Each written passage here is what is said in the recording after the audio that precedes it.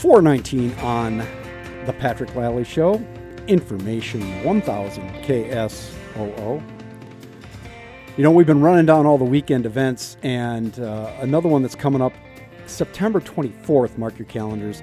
That's a Sunday. It's the Susan G. Komen Race for the Cure. That is a 5K run walk and a 1 mile walk. If you're not doing the marathon, all that stuff this weekend, you want to get out and raise some money for breast health and breast cancer services, you might want to do this. Registration's at 7 a.m. Falls Park.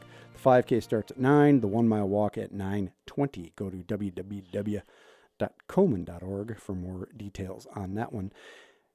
Now we are turning our gaze. The big light of the Patrick Lally Show is going to shine on city politics. And so to talk city politics, I figured, we bring in Mr. Scott Ehrisman, local blogger, City Hall watcher, and part of the, what do we call you, agitating crew. We used to call them the Friends of Kermit. Yes. Back when Kermit was around. The FOK. I left the Planning Commission a little speechless last night with my diatribe about TIFs. I don't like TIFs. I absolutely hate them. But did you speak publicly? Yes, on I these did. TIFs? Yeah, I have video cut on my site if you'd like to watch my. I felt bad for Joe Batchelor, who had to come up after me, and he runs downtown Sioux Falls, and he goes, "I support this TIF. I should have brought some notes." So here were mine. Yeah, you nice radio. He held up a sheet with some scribbles on it. Scott, of course, you run the South Dakota blog, South Dakota, not Dakota. Dakota, yep. And it has become kind of a go-to for people who like city politics, who watch city politics. Yes.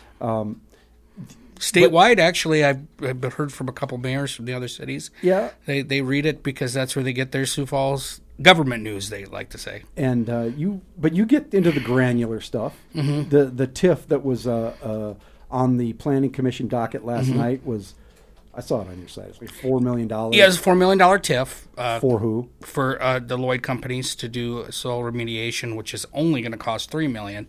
So that confuses me there a little bit, but there was also a realtor that showed up and pointed out that the valuations on the taxes were wrong, and he said that should be deferred until you fix that. I don't want to go into a lot of detail because there's a lot of people that don't understand TIFs.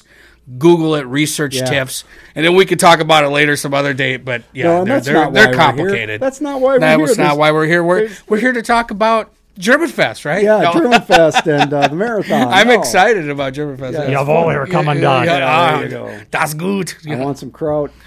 So I brought you in because we have been getting pummeled now. Everybody's coming out of the woodwork for mayor and for council. So let's get right into it. The mayor's race. All right? Oh, wow. We're going to lead with the big news. I'm going to run down this list. I want you to give me your neutral observer take. Neutral observer. No, okay, that's the first one. I can do that. As a kind of an analyst, we're going to give you that title here on the Patrick Lally Show. And then I want sort of your personal impression. Okay? The latest, Jolene Letcher. Potential. Yeah. So that'll be my neutral. She has potential. Yeah, she's announcing tomorrow, but she's announced that she's announcing, so we can talk about it. Yep. She is, of course, a former television reporter. She's been involved with... as long as she's the only woman in the race, she really has a lot of potential. Right, and that's if it stays that way. That's what people keep saying, talking about that. Also, she's not a white male businessman, which... the next couple of people we're going to talk about. She's a white female business person. Yeah, well, but she's also been involved in public policy, at least. You know what I mean? Right, and she's used to be a reporter, so she understands. Yeah, and then she got very involved in telling her own story of child sexual abuse and getting some laws passed in the state. So the other thing about Jolene, I'll say too, I'm not pitching for her or anything, but. She may not have the government experience we'd probably want for someone who's going to run a $450 million business, because that's basically what you're doing.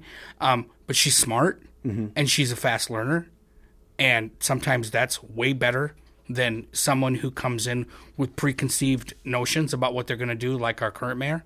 Okay. We're going to keep ticking these down. Paul Tenhaken recently announced. Paul's a smart guy, too. His very right conservative values really worry me. And what you're saying is that he's pretty overt about his Christianity and faith in the workplace. That I'm not just going to go with that, but he's very intertwined with the conservative, almost what would you call neocon or uber conservative culture of South Dakota. Really? GOP. Yes. I didn't know that. And yes. What is that based on? Before we... Just his clientele and people he's done work for, things he's been involved with. I'm digging around a lot on him because I already have quite a bit of that background information. I shouldn't say any scandals or anything. No, but we're not saying he's gonna have a tough time running as a moderate. I'm just going to say this right now. He's going to have a tough time running as a moderate in a bipartisan election with his ties to his very, very ultra-conservative side.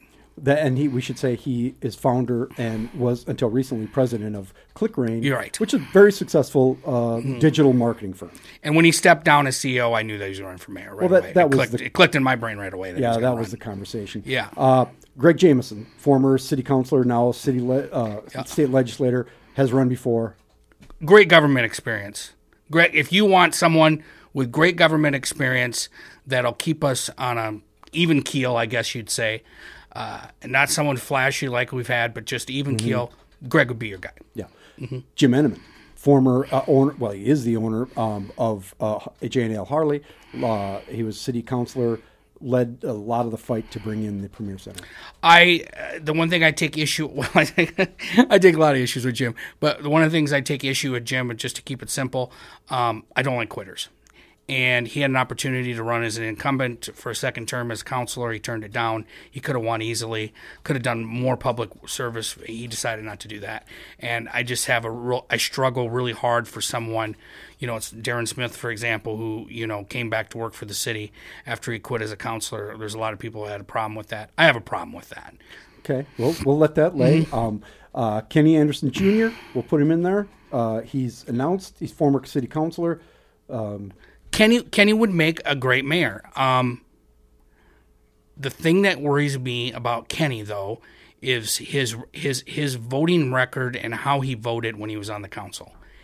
He doesn't have a lot of consistency, and if you're going to lead the city, you got to stick to a plan. There are several others. There's 8 total, and we're going to talk just a little bit about that. But we're going to take a short break here for the news.